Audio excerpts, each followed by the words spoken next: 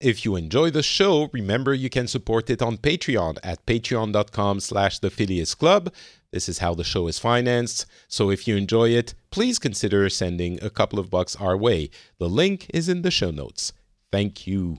Hey everyone, and welcome to the Phileas Club. This is episode 135.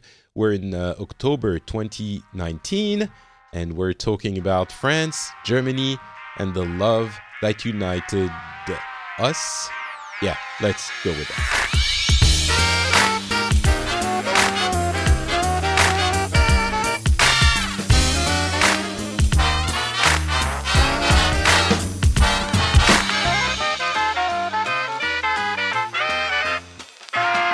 Hello, everyone, and welcome back to the Phileas Club. This show is where we get together with different people from around the world and talk about things that have been happening and give you the takes from people who have different cultures and different opinions about stuff. And today it is a regular show, not a special where we cover one specific topic, but it's going to be a lighter show than usual because it's just the two of us. It's me, Patrick Beja, from Finland, although I'm French, and him, Matthias. I don't remember if we say your full name on the show. Matthias Keller, it's fine. From Germany, just the two of us. Hello, everyone. Do you want to sing? This time. I wanted to sing a little bit.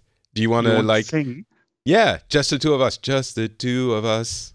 We can make it if we try. I'm not sure you want me to sing. Okay, never mind. Everyone will just turn off the show right now. You and I. Okay, I was a little bit off key there.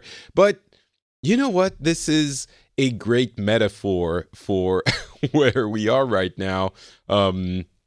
Checking in with the EU. It's essentially just the two of us. The Franco-German couple, as we call it in France. We say le couple franco-allemand. Do you say that in Germany at all? Not as a couple, but there is a special relationship, I guess. The French-German relationship, I don't know. So from the French side, we made it official, and you're like, I don't know if we're ready to take it that far. Well, maybe we need marriage counseling right now anyway, so... That is true. That's exactly where we stand.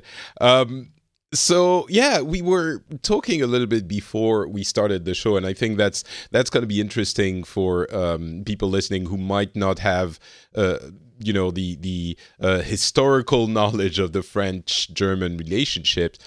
I was looking for a picture to illustrate the show on the website. And sometimes I put a little bit more thought into those, and sometimes I don't, because it's really just the people who go to the website who see them. But I found the famous picture of François Mitterrand and Helmut Kohl holding hands in probably the 80s. We were saying probably the late 80s at I think it was a commemoration of the end of World War II. And it made me, so for those who don't know, Mitterrand was president of France, Kohl was chancellor of Germany, and Kohl was also like 2 feet taller than Mitterrand. So the picture is kind of weird looking, but it also made me instantly, I wouldn't say emotional, although maybe a little bit, because of what it symbolizes and represents over the course of the last century's history. I don't know if you have the same feelings about that picture and what it shows, but it's certainly it kind of something. Symbolizes the same, yeah.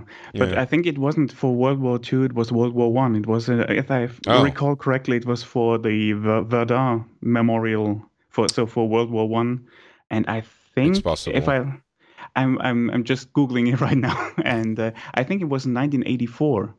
There you go. So maybe it was for the start of the First World War. And since Verdun, so if you know history, you know Verdun was one of the bloodiest battles. Yeah. And that's a kind of a symbol for the animosity, the arch enemy, Germany and France in World War One.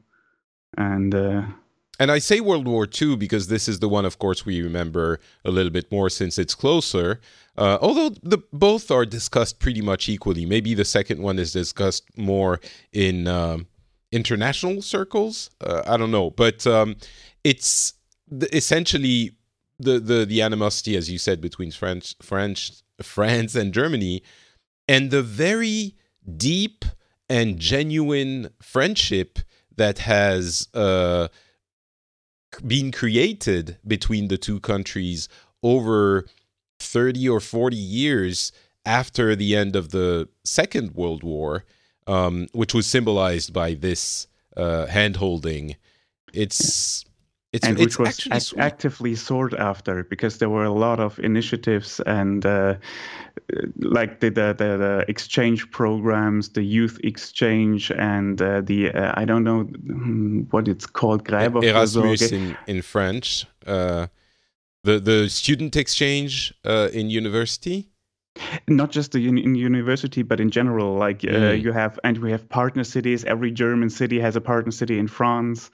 And then there is this, going back to World War I and World War II, the graveyards are attended by certain groups, and they use this to deepen the friendship between the German and French people.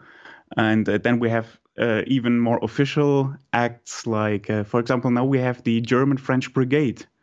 We have a brigade made up of German and French soldiers stationed near the border, and those are, of course, more symbolic things, but they are actively worked on after World War II and especially World War I guess. I think, well, I mean, after World War I, the experiences from World War I. Right, because, yeah, I mean, the trench warfare was obviously the World War II was traumatic for everyone, but the trench warfare is deeply ingrained into the psyche of the French and German people in general. And maybe it's getting a little bit lost nowadays. I don't know if it was already not the entire population, but yeah, that the scars of the land are, replicated in our minds, and it's something that is still to this day, more than a century later, extremely present. I think it was there all the time before. Now it's when you think about it a little bit, when you stop and think about it a little bit, but it's kind of impossible to forget. And the point that you're making, I think, is incredibly important, that these things didn't occur naturally, like by themselves. They occurred because there was the political will and intent to make them occur.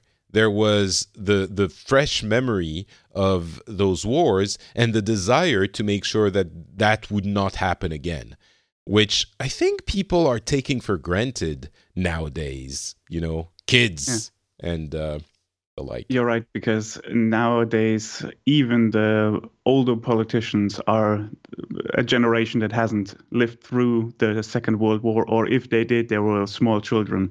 So the memories of the two world wars are not present in the mind of politicians and the general public anymore. Although right now World War I is again a hot topic because of the 100-year anniversary and a lot of, documentaries and remembrance and events like that.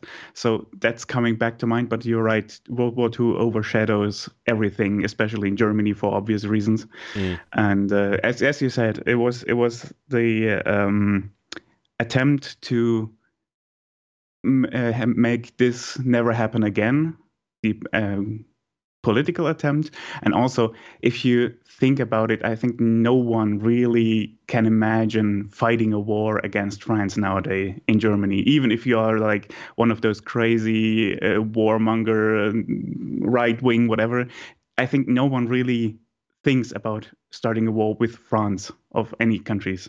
And apart from the obvious economic idiocracy that would be, with the EU and the economic consequences. But you mean because we feel close to one another, we don't think about I'm not starting a sure if war. it's close to one another, but it's just you're seen as the neighbor. You don't really you can fight over So like family, political kind stuff, of. but you don't start a war with them. Mm, Just it's not feasible anymore. yeah. It certainly feels that way here as well. We're too close. Like what it's outside of the realm of uh rationality to start a war. It would be like, what are you talking about? It's like brothers fighting and then someone giving one of them a gun and saying, yeah, now shoot them. And like, what? No, what are you talking about? So And but especially if you're living in the border areas. I mean, yeah. that the border is still there on paper, but it's so fluid nowadays because everyone from France has come to Germany to shop and vice versa, and Mm, they often speak at least in the border regions both languages. So there isn't really a definitive line that separates us anymore. yeah. So good job, politicians, trying to make sure we don't die horribly in horrendous wars. You got your influence is still felt today. How long until it all disintegrates? I don't know, but I would like to never have to find out, and to keep Europe going and the EU going if possible, because that is extremely helpful in that sense. So yeah, it's kind of hard to imagine that only 60 years ago we were literally at each other's throats. I remember thinking I might have talked about it in this show, and then we'll move on to other topics. But I remember thinking when I was working at Blizzard in France, hanging out with German employees of the company that were working in France as well, and we were joking about Nazis and World War II, and just saying, "Oh, I can't remember what we were saying," but silly jokes about that. And at some point, we were struck by the fact that our grandparents, well, maybe not mine because I come from Lebanon, but the grandparents of people our age were very possibly killing each other in this war.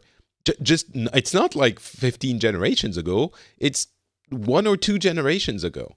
And now it was a topic of conversation, light conversation, and laughter even. That is an incredible achievement by the political will of the post-war era. So anyway, that's always and that picture is very memorable. If you want to check it out, go to frenchspin.com. It will be the illustration for this episode. All right. Well, that was a little bit hopeful. Want to bring down the mood? Sure, why not? Because if you look at the news, it's not something that brightens your mood nowadays, I guess. For me, Yeah. it's just whenever I look at the news, it's like I'm getting so tired of everything these days. And I mean, it's sad, but it's a constant stream of, I'm sorry, bullshit from all sides. And it feels, for me at least, it feels like we're discussing a lot of topics, but we're not actually discussing the problems, but we're all discussing in phony debates about superficial things, but not the real problems. And that's kind of tiresome. At least for me, it is.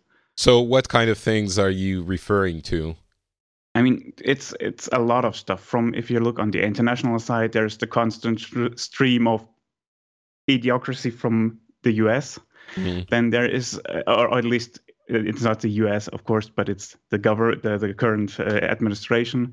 Then there's the constant madness from the UK with Brexit, and then you have all the domestic policies, and everything around us is starting to burn, kind of literally, if you go for climate change. And yeah, well, for the domestic side, we have the discussion about climate change and how to react to climate change.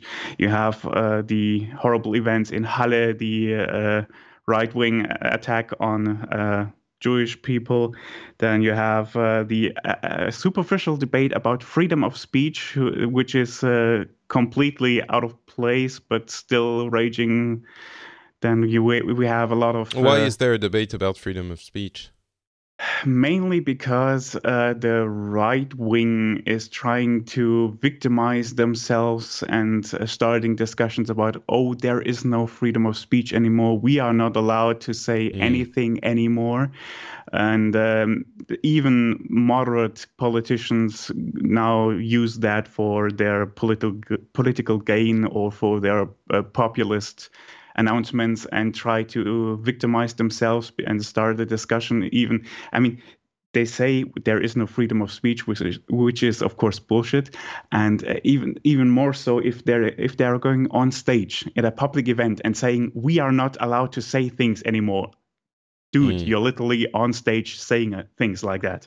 So there, of course, there is freedom of speech, but the problem is that a lot of people now face criticism, and that's what they mean by we are not allowed to say anymore, because you are now getting a reaction, and people are opposed to your views and articulate that. And if you are the middle-aged white male, if a few years ago you could say anything without any consequences, and now you realize, well, if I say things like that, people are objecting to that and are giving counter arguments, and I don't like that because a few years ago that didn't happen, and I could say whatever I want. Now I can't. So that's mainly the issue, I think, and of course the tone in discussions. I mean, we all know that, especially online, people are. I don't know if unhinged is the right word, but the tone is getting rough. Everyone is insulting everyone instead of talking to each other. So that's also But part hasn't of the that been the problem. case for a few years at least now? I wonder. I'm sure it's heating up possibly, but I wonder if this isn't you getting tired of it and as the part of the process. And hear me out, as part of the process of understanding how to live in this new reality where if you go out and seek out things to be angry about, you find them 24/7, unlike, a couple of decades ago when you had to wait for the 8 o'clock news to be frustrated and angry. And so, because I'm saying this because I kind of went through the same process of being angry at everything because it was being thrown in my face by Twitter and Facebook and 24-hour news, to kind of getting tired of all of this and having to triage, are there things that I should really be angry about and things that are just people talking?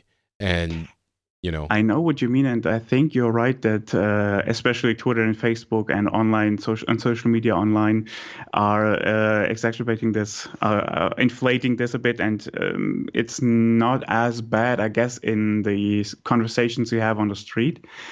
But I was talking about this because this is a topic that has been discussed in media a lot lately, and there have also been a few court decisions which are on this topic and were very controversial.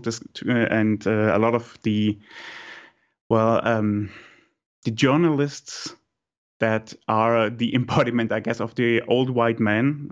I mean, the conservative journalists in the old newspapers, the ones that were read like 10 years ago almost exclusively, who have now a lot of competition online, are complaining about that. So it's not more like not just me saying, oh, I see that more, but it's also the discussion in the public and in media, which I was referring to. So it's not just that I see that, but also something that has been a topic for a while now, especially with court decisions. Like there was a very controversial one a few weeks ago where a woman who is a prominent politician in the Green Party, and she was trying to sue, if I recall correctly, as there were insults thrown at her on Facebook. and she wanted to force Facebook to reveal the identity of the person, so she could sue them for slander or whatever. And the court then made a very controversial decision that she has to live with that insults because she is a politician, and the insults, even though they weren't really, were part of the discussion of her political views. So I'm sorry, there is a curse word coming out just as a reminder. They called her a dirty cunt, and the court says, well, calling a politician a dirty cunt is a way to discuss her political views. Like, what? And I mean, yeah. I understand that could be a frustrating decision, but then what do? Do you say you can't call people a cunt or an asshole or we're gonna you can imagine what other kinds of insults could be levied, but right? No, but you can't say, I understand the logic behind it. You can't say, no, you can't say that, right? Or can you? Do you think we shouldn't be able to call people anything like that? Or is it just sure that if we the need cunt to word in a specifically? civilized discussion? But apart from that, and I mean, the problem really, is wait. I want to challenge you on that. Are you saying that we should ban people from calling other people cunts? Like, I understand it's a bad word. Maybe you don't want it to be aired on TV as they do in the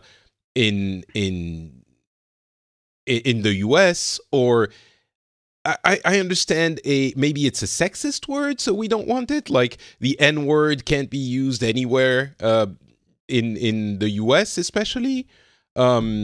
Do you think it should be that kind of level because cunt is a special kind of word? Because no, okay. not that at all. I'm not saying you're not allowed to insult anybody, I guess. But again, that's a difference between someone. If you have listeners from the US right now, they'll be outraged because they have a different understanding or a different concept of free speech than we, in Europe, for example, have. Like we have limits on free speech in the sense that you are not allowed to, for example, deny the Holocaust and stuff like that. That is allowed in the US, but it's punishable here in Germany, for example. Just there are limits. And the same goes for insults. So if I'm just doing that out of anger in the middle of a conversation, no one would say anything. But if there is a limit where the person I'm insulting can actually go to court over this in certain cases.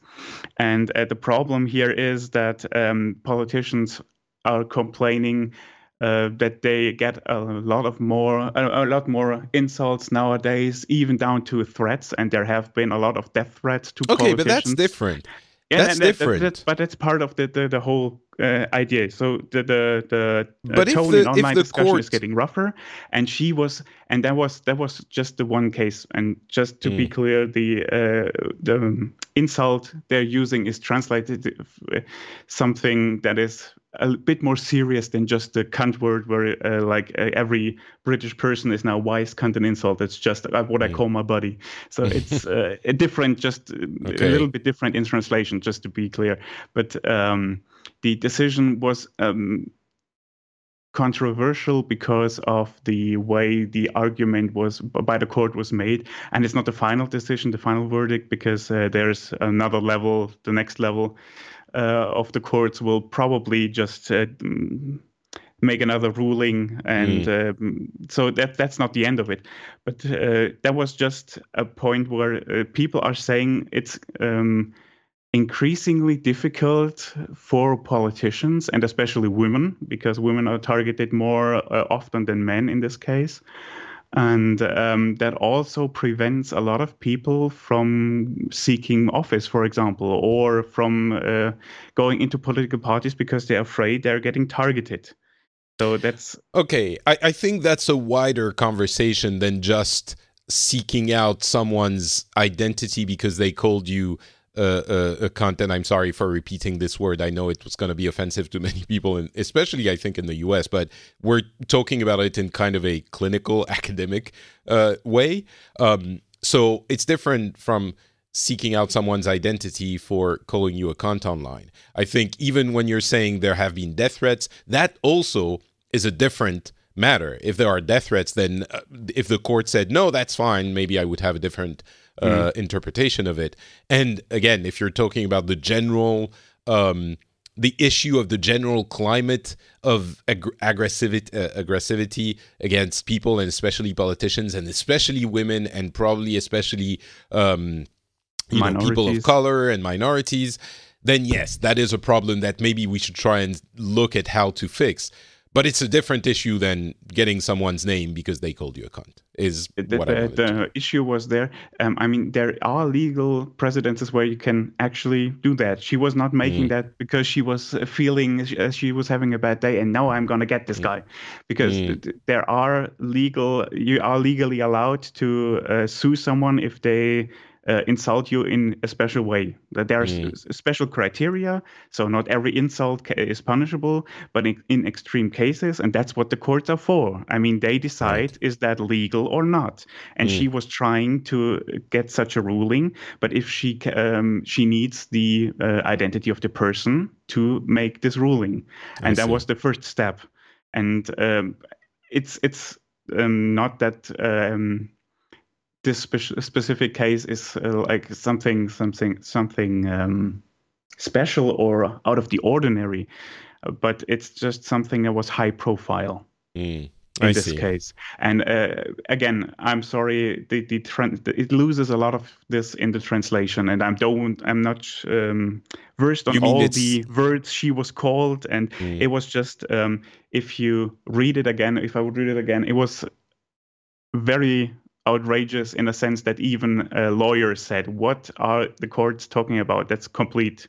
Okay, so bullshit. It wasn't just, essentially, it wasn't just that she was... not even in political circles, but also in judicial circles. So justices were saying, our colleagues made a very strange ruling there, or the lawyer said, well, if that's the case, then, and they were also discussing it in academic circles. And as I said, it's just the first court that ruled like that. If the next instance in the next higher court will probably reverse the decision and make a new ruling. But there was just something that came to mind in this context.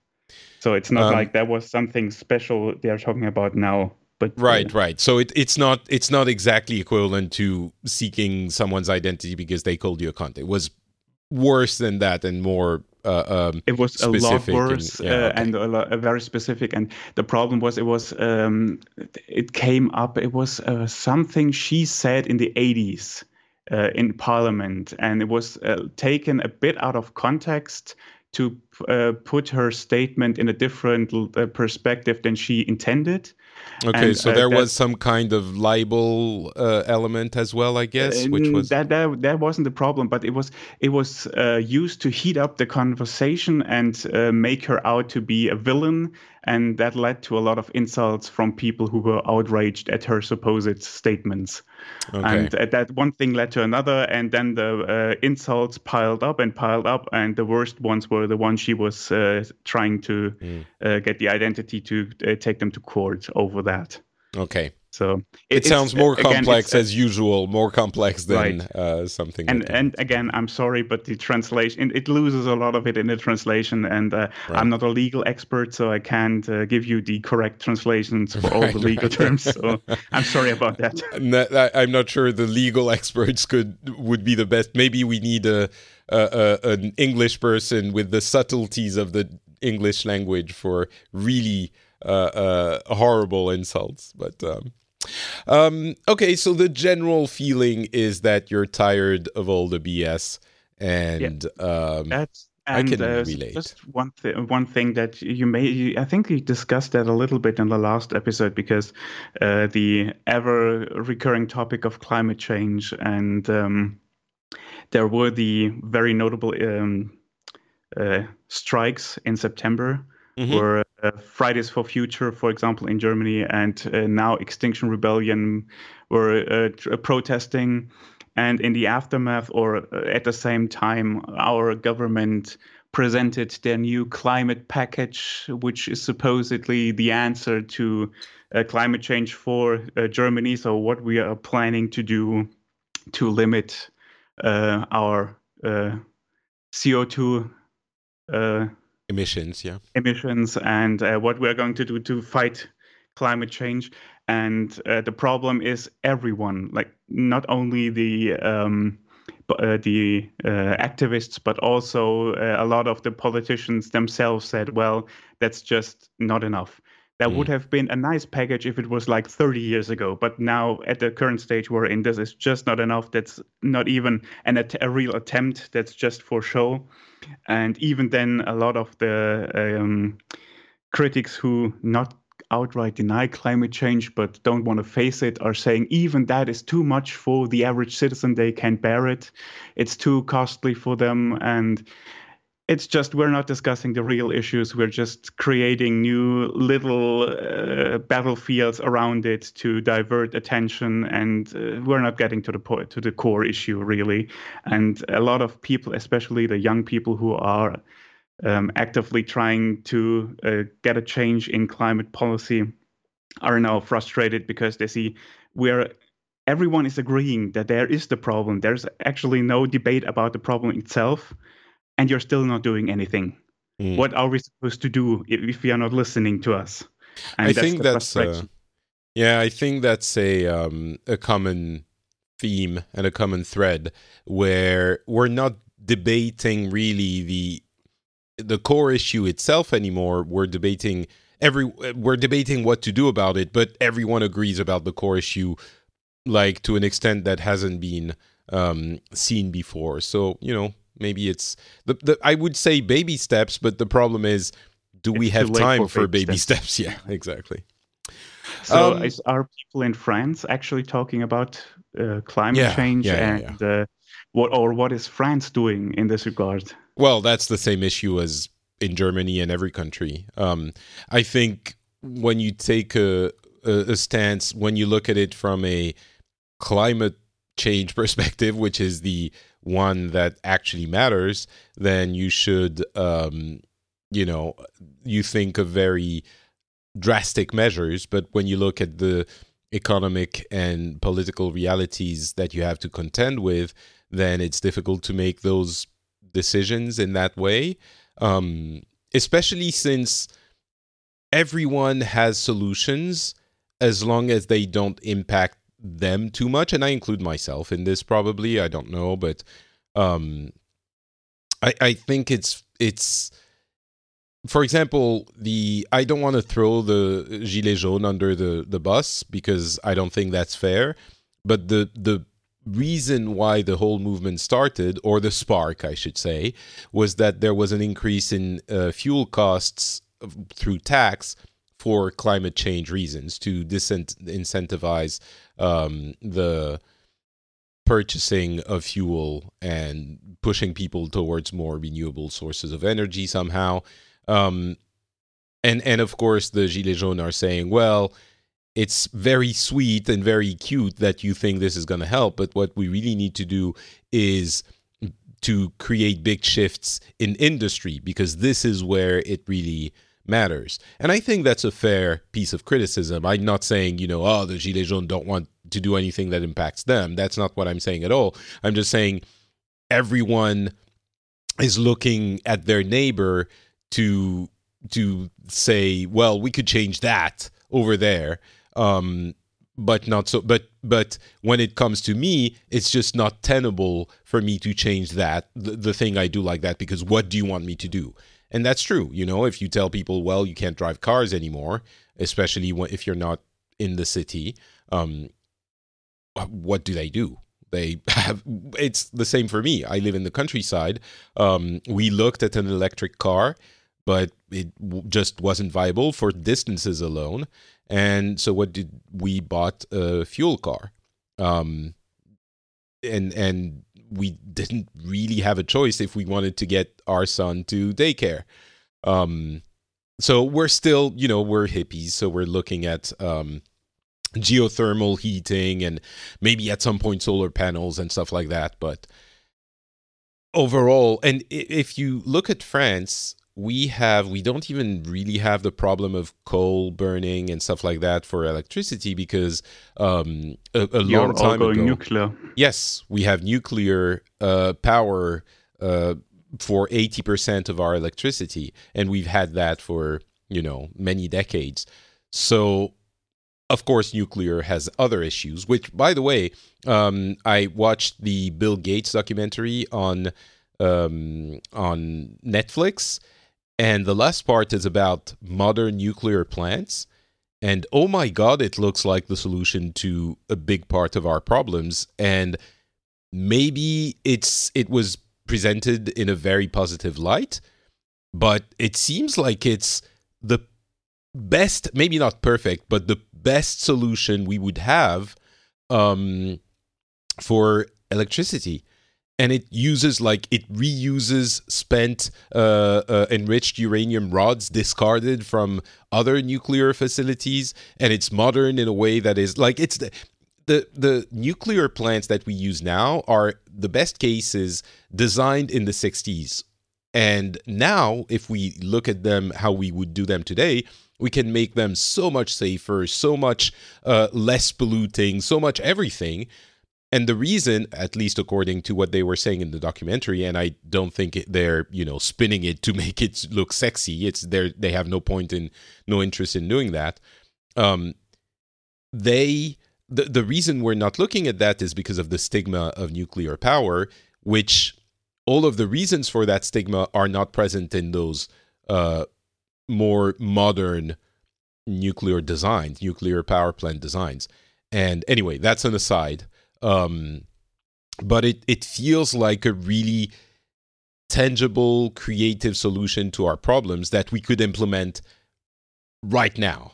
And it wouldn't fix everything, but it would fix a lot. So I would encourage you to go check it out. And maybe we'll need to speak to a nuclear power plant scientist to get the real situation there. But so, yeah, to answer your question in less than the 15 minutes I just took, it is also a big discussion in France, and I think everywhere now, which is different from even 10 years ago.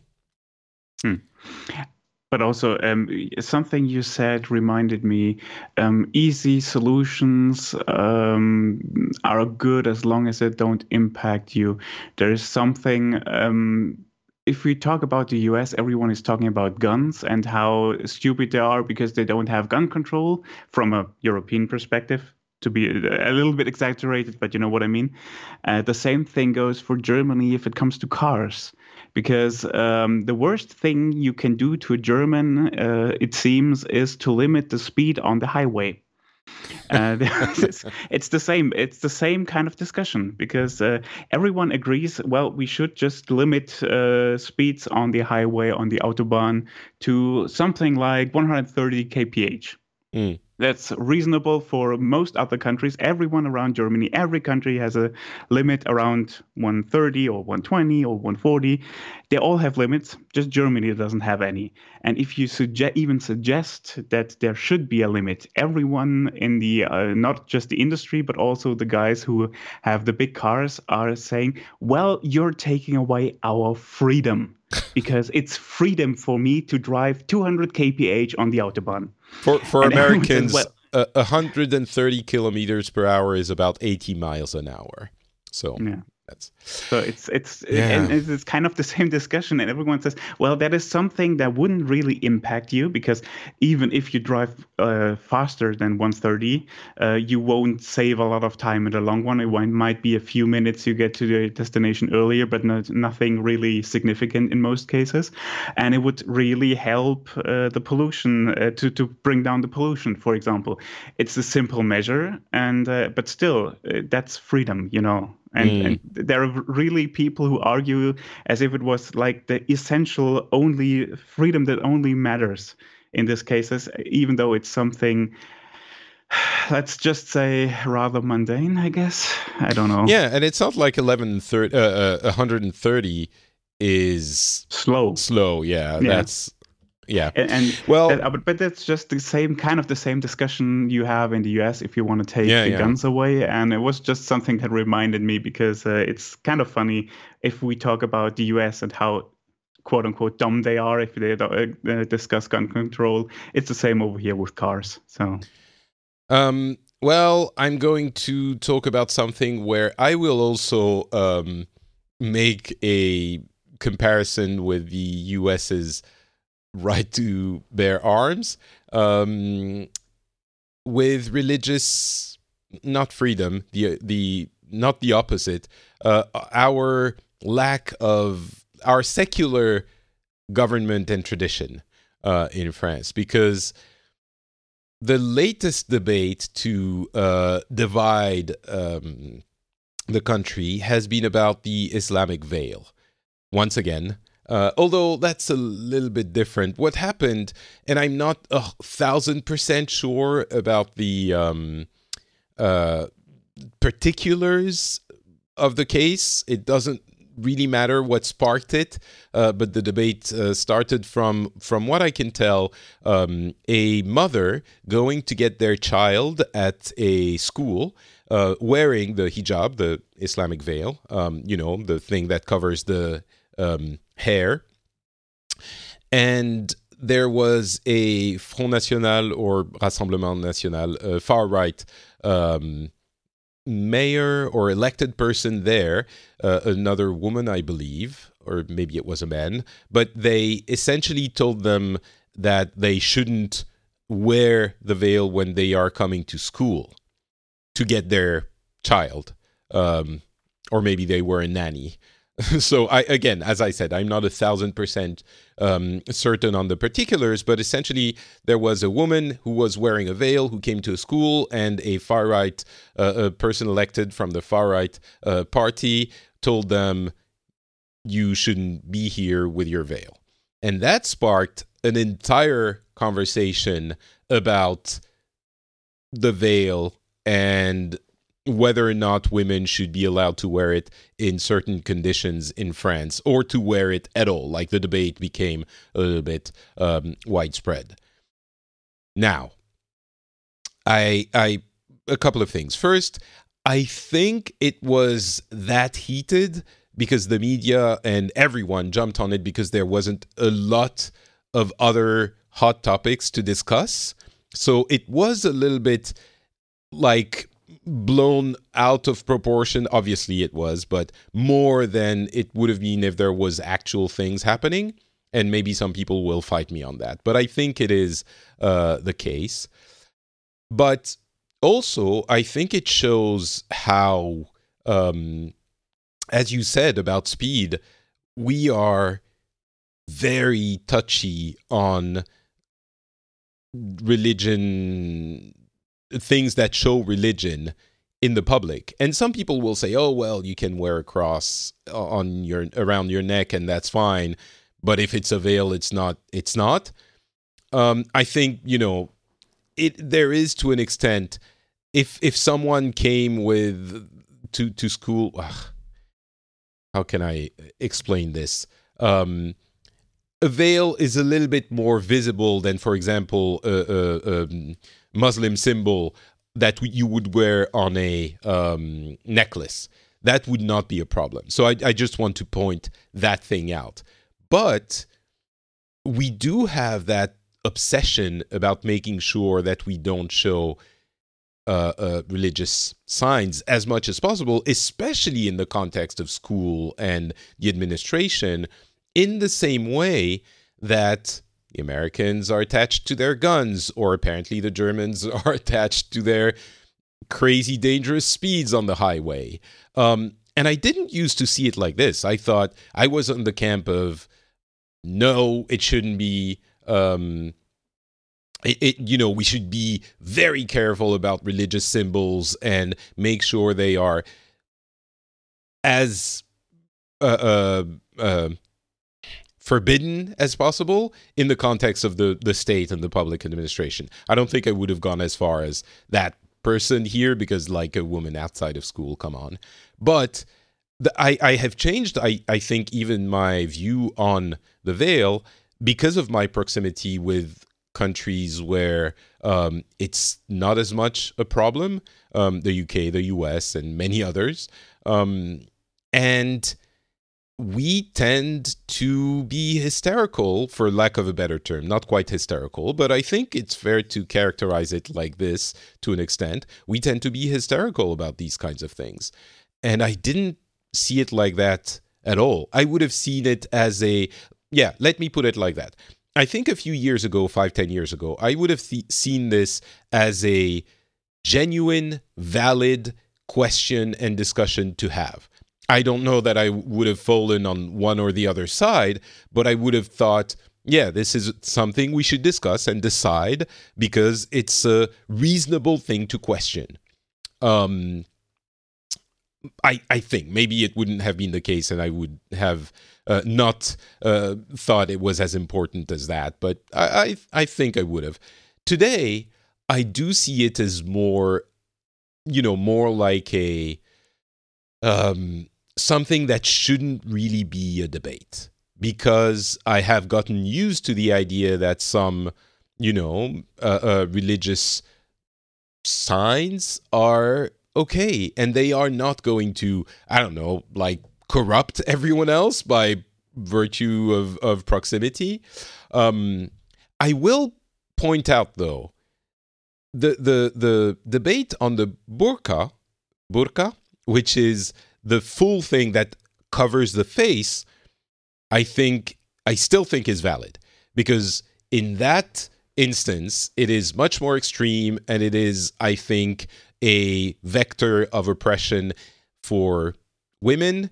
And even if they say, some of them say, well, I want to wear it, which is the entire question here about the hijab.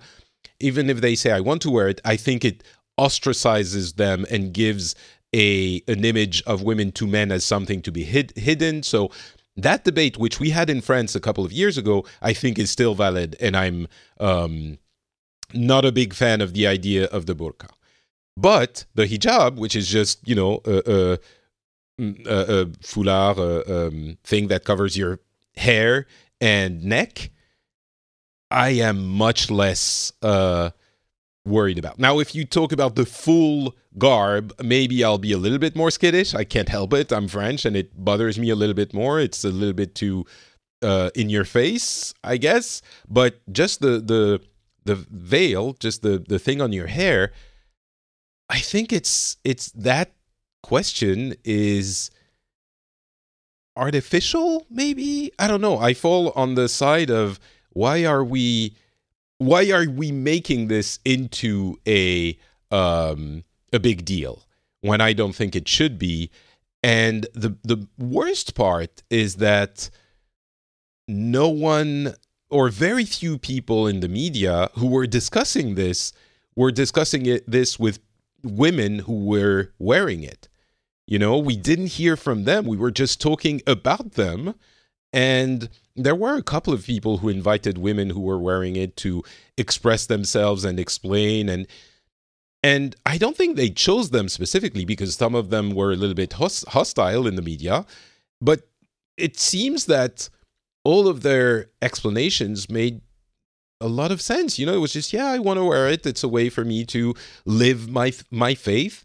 And it's not like I'm saying anyone should be forced to wear it, and certainly they shouldn't. And many in my family aren't as religious as I am, and blah, blah, blah. And it's fine. And if you even we're talking about these things going to extremes that are theoretical a lot of the time.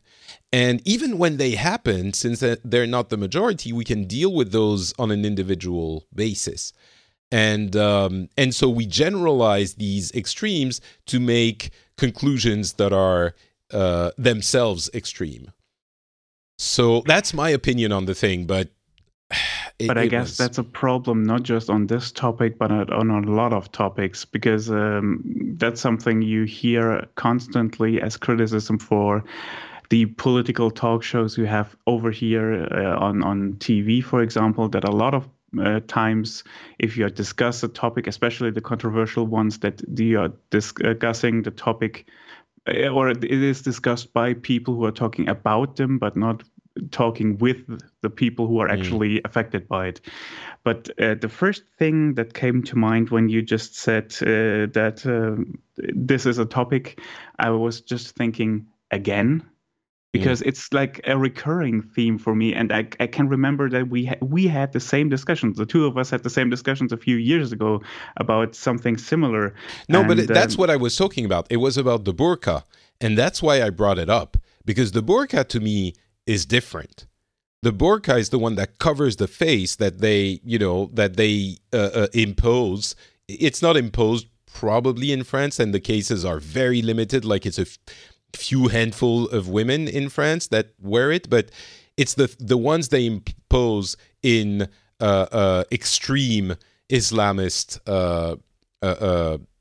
regions, like extreme, like the you know what I'm talking about. I know what you're talking about, and I remember that was the initial reason why we discussed this. But I remember, at least for us in Germany, we also noted the discussion because it was like something about women bathing on public beaches and then wearing the burqa or something was the initial one that made the news back then.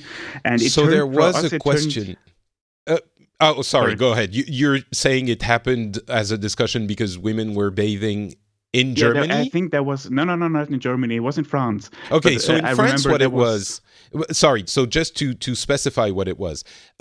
What the debate turned to was that some women or men wanted to have women-only days at the pool, or at least that's the part I remember, which I'm also not in favor of. You know, that is something that, again, is, I think, a valid debate. Wear a special bathing hijab if you want, or maybe even a full bathing suit that covers your entire body. We could even go there. But when the debate turns to, well, we should have women-only days at the pool, that I don't think is... a direction I want to go to. And I think that was the discussion. How I remember that this happened in France, and that turned into a discussion over here as well. But it wasn't limited to the burqa, but it was also extended to the whole hijab thing in general. And that's why I just thought about again, because for us it was like not just limited to the burqa, the discussion, but also the complete headscarf thing in general. And it's something that seems to be coming up in regular intervals, I guess. And there is no definite solution. Like we can't seem to get on a solution for that. And it just pops up every now and then again, especially if someone is trying to wear a headscarf, for example, as a teacher. And then they try to get this is a court case usually, and whenever a court decides it's allowed or not allowed, then it makes the news again. So do you have the same kind of... Because I thought Germany was a very Christian or Protestant country? Protestant, thank you. Do you have the same no religion at school kind of... In general, I guess yes, because church and state are separated, but it's kind of iffy in the sense, especially in conservative or Catholic regions, for example, Bavaria, schools have a lot of the time a cross in the classroom, for example, and a lot of people are arguing, well, if you display the cross, then why are you not allowing different symbols, for example, the hijab? That's funny. In France, I don't know, but I think the country would be thrown in a similar tizzy if someone brought up the idea of a cross in a classroom. Yeah. So even though we're more accepting of Christian religious symbols in society, I think if there was a cross in a classroom, people would get nuts as well. So at least there's some consistency there. But again, that's not for the whole country, because again, especially in school matters, the different states are the important governing body. Education is a state responsibility, not for the whole country, but every state has different laws regarding education. And usually, if the courts decide, they usually say, well, if you are in a public office, for example, if you work in public administration, or if you're a teacher, you're not allowed to wear a headscarf, or usually you shouldn't be allowed to display religious symbols.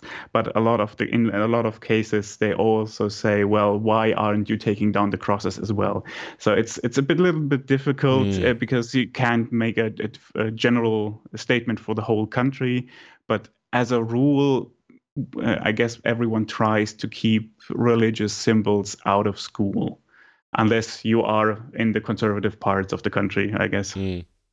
I think maybe it's specifically for the headscarf that my opinion has shifted, but it might be because, there's a lot of this that is about familiarity, like being used to something. And even in general pop culture products that are a little bit more inclusive, it might be as silly as the little illustrations I see on my kids' books and on material from the social security place. They always have like a meticulously diverse cast of people in the illustrations. Like there's the slightly blacker person and the woman and the person with the scarf, and like, so it's I'm just getting used to it, and I don't think anymore that this is an aggressive symbol of religious zealotry. I'm not saying I ever thought that specifically, but it seems to me it has become a little bit benign, and it might be because of comics where I see, there's Kamala Khan, Miss Marvel, which is a Marvel character. She's a Muslim, so in her environment, there are people with hijabs and things like that. It might sound dumb, but I think it normalized this a little bit. This is a little bit of a tangent, but it's relevant on the normalizing aspect of things. Have you ever watched Billions, the TV show? No, I haven't.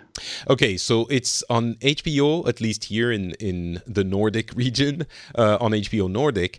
And it is a show about horrible people making lots of money on the stock market and horrible people trying to stop them as state attorneys. And it's an okay show. It's fun. But the thing that brings it to my mind now is that one of the characters is non-binary. They are called Taylor, and of course it comes up on the show in the first or second episode where they appear, and they say, I'm Taylor, blah blah blah, and my preferred pronouns are they, them. Is it they, them? I guess. Yes. And the people in the room look at each other and they're like, okay, and from that point on, they essentially make the entire show referring to Taylor as they or them. And it was weird at first. She is biologically a woman, or I guess there's debate. There would be debate about people who are gender theorists on that, but the way I see it, the actress is a woman. Let's put it like that. And it was weird. And for me, hearing entire conversation, as much as I've seen people putting in their Twitter bios, their pronouns and stuff like that, for me, it was weird seeing or hearing entire conversations referring to someone as they or them. And I guess I got used to it through I binged it, so I saw like 4 seasons in a few weeks. And the character is really cool and they're interesting, and it just got me used to that idea. And I'm not completely, I don't want to say comfortable, but comfortable in the way that I'm not used to saying those words in that way. I'm not completely comfortable with that yet, but I'm getting more used to it because of the influence of that pop culture TV show. So it normalized it for me, and now it's like, at first it was a little bit shocking. Oh, okay, so that's how it works. It sounds strange. But now it's like, you know what? It really doesn't hurt anyone. They want to be called they? Fine. And in the show, they reference, I think there are 2 episodes in 4 seasons where they reference this. At some point, she has to dress differently and wear a wig to appear womanly. Or they have to dress differently and wear a wig to appear womanly and to be like a woman. And at some point, she has a discussion with her father, who also is having trouble calling them they. And he refers to them or her as a woman or she or her kid. I mean, his daughter or stuff like that. I guess daughter still. And then he corrects himself. He says, my child or whatever. But it really helped me normalize that idea to the point that I could think about it, I think, with a little bit more objectivity and not having the weight of my, not even preconceptions. That's not what it's about. My habits, you know? And I think that's a little bit of what we're talking about here as well. We have a habit of doing certain things. Maybe in the US it is, we need our guns. And maybe in France it is, we need to keep religion out of everything. And maybe in Germany it is, we need to go really, really fast on the highway. And here, it got me used to a thing. It normalized it. So I could that didn't decide what I thought about it, but it made sure that I could think about it rationally. And now that I think about it a little bit rationally, it's like, it doesn't hurt anyone, whatever. Sure, I can call you that if it makes you happy. Why not? Why would I deny you this? It honestly, I don't think it's going to change society. It's not. Anyway, we could talk about non-binary and that issue in another episode, but as it relates to the hijab thing, I came from a place where I had the weight of my habits. And over the last few years, because of the normalization through proximity, I got to, okay, this doesn't seem like it's a crusade to convert everyone to Islam. And as religions go, this is a pretty mild way of adhering to the precepts. It's just wearing a scarf. And you know I love scarves. So, sure. So anyway, that was a very long getting back on the hijab thing, just something I'm interested in, because it's kind of interesting for us. We're talking about anti-Semitism again in Germany a lot these days. And when it comes to anti-Semitism, a lot of people point out, well, you should be allowed to wear a kippah, the Jewish hat. What do you call it? The Jewish male rabbi? wear the the rabbi? No.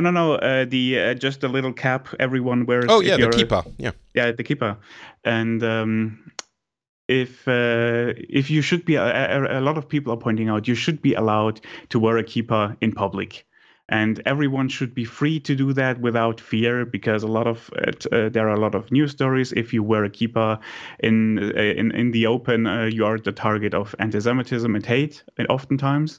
And it's interesting that a lot of the people who point out that this should be allowed and should be possible have a different stance on the headscarf thing, even though they're both religious symbols. But in one case they are allowed apparently to show that in public, and in the other case they're not.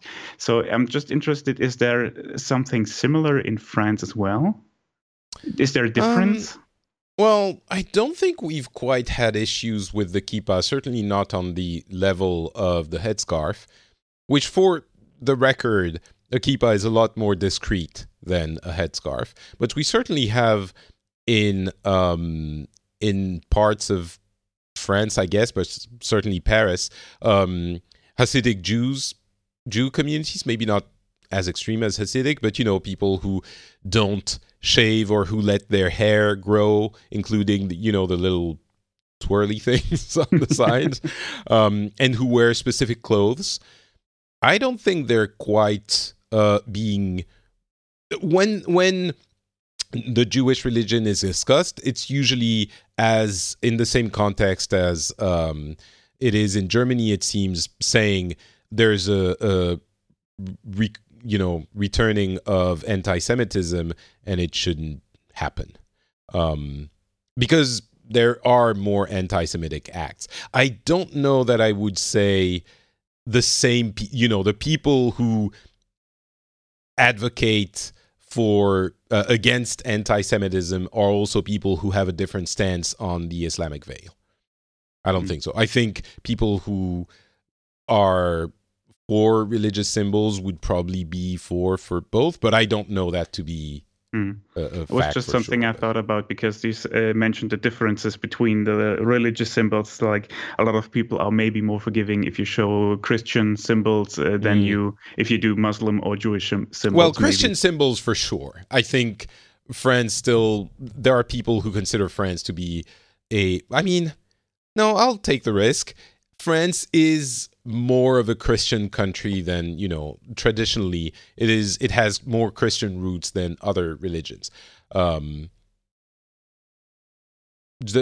Jewish community has always been there, and, as in many other countries, ostracized to an extent. And the prevalence of the Muslim community is more new, probably, the last, I don't know, 100 years or so, maybe 50, 60 years after the Second World War. So there is a little bit of a different take maybe on the Jewish and Muslim communities.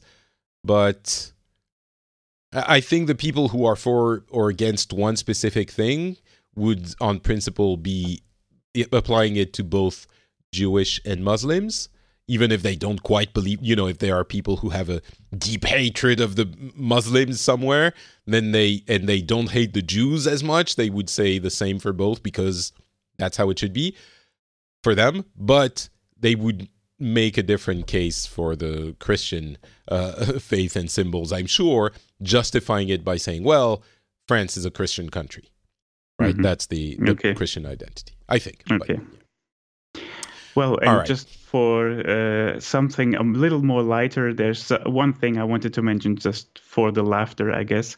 Okay. If we are having so many problems down here, maybe we should just go into space, because we're now discussing if Germany should have a spaceport and if we should build one here in Germany. And it's something that is exploding on Twitter and Facebook, of course, because everyone is just shaking their heads and laughing about it. But you mean a spaceport for private space travel, or no? Not Well, no, I'm not sure if it's private or not. It's the idea is someone from the industry, whoever that was, made a remark. There are so many people working in space-related industries over here, like building satellites, communication, and all these different parts. Well, if so many people are working in that industry, maybe we should do something for that industry and build our own spaceport, so everyone will launch their satellites from Germany. And it seems like the sky and the weather are not the best suited for that kind of activity. Yeah, that too. And well, it's possible. I mean, a lot of the spaceports that launch satellites, for example, are near the equator, because it's more energy efficient if you do that in the equator. But it's possible to do that from almost anywhere, I guess. Okay. But for some reason, they decided that should be a topic. And now we are discussing if we should build one. And our Minister of Economics said, well, we are going to check if that's possible and if we should consider that. And everyone says, even if that's a possibility, maybe we should think about that, because over here in Germany we are not very good with building huge projects, because we have a lot of failed public projects at the moment. We can't build airports, we can't build train stations, so why should we build a spaceport? But it's just something that made the news the other day, especially on social media. And I think I should mention it just for everyone to have a laugh, I guess. Listen, I'm all for building spaceports in Germany. If we need to go out to space, I would much rather have to travel to Germany than to some, Caribbean country or territory. It's much farther. So as we will soon be able to travel to the moon and Mars, I think we need a spaceport in Europe.